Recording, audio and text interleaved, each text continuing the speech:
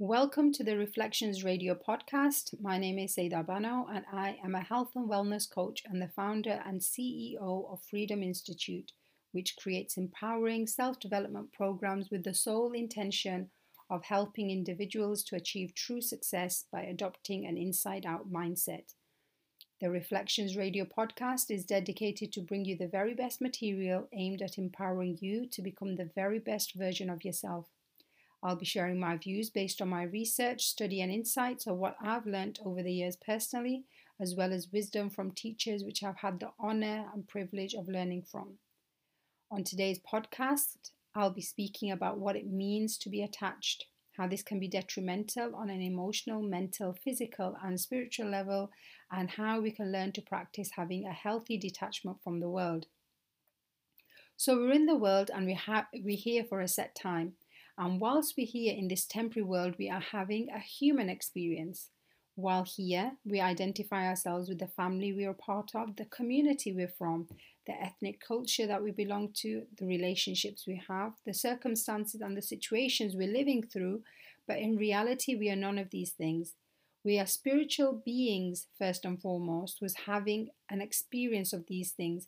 But as soon as our soul leaves our body, all of these identities which we've built up around us will simply dissolve, and what will remain is our real essence, which is a soul, an awareness.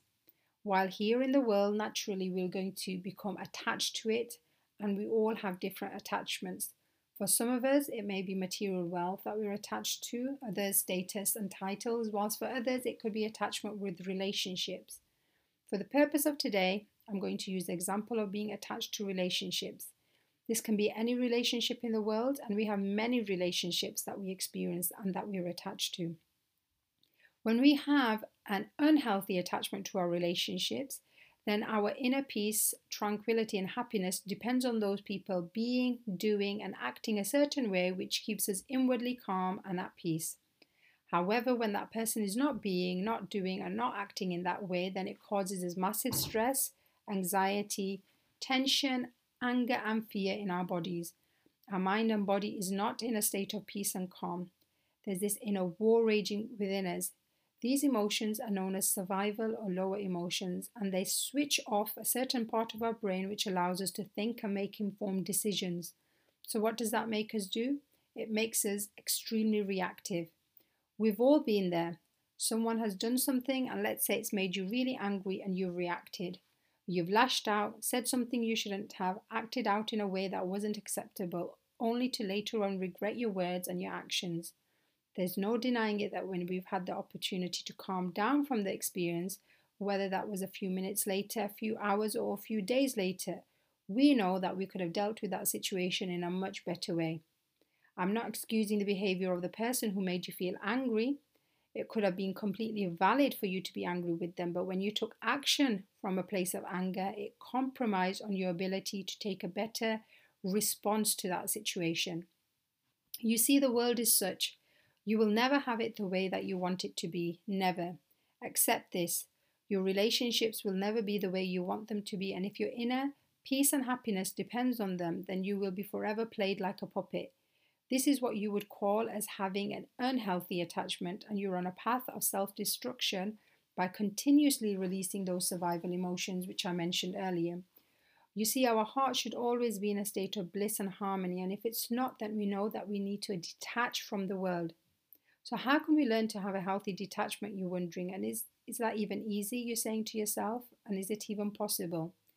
So here are some strategies which you can try out to find that inner balance again. First and foremost, you need to see a situation for what it is, no less and no more. So let me use the example here that maybe some of you may be able to relate to. So let's say your daughter's not dressing the way you want her to be. Maybe the jeans are a bit too tight, a bit too high up. Maybe she's wearing way too much makeup than you think is necessary. See the situation for the way it is. Your teenager is dressing, acting, behaving as a typical teenager would.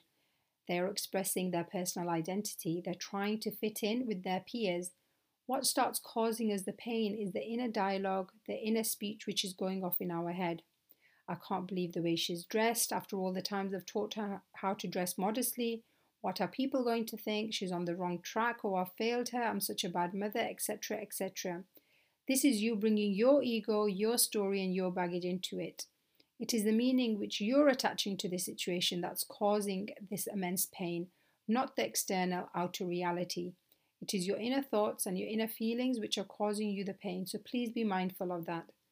Also, remind yourself that although you may want the world to function according to your desire and will, this can never happen, and you aren't needy and should not be needy of this to happen.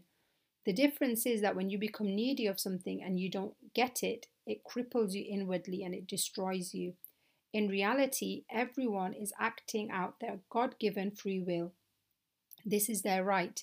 It doesn't mean that we excuse someone's behavior, but we have to acknowledge that people do and will exercise their power of choice, and those choices may not be in alignment with our values and our beliefs, but ultimately everyone is on their own personal spiritual journey.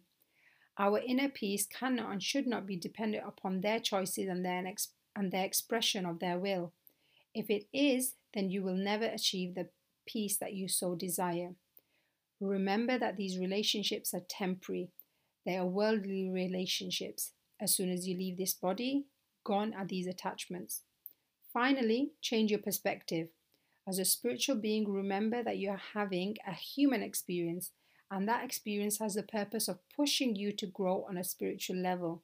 So when our external relationships are testing us, it's a litmus test, a measure that we have some inner work which still needs to take place. Oftentimes we are so good at putting up a front that we're not affected by our relationships, but inwardly it is bothering us massively. The war is raging within us. We're experiencing an inward reaction even though we are outwardly not reacting.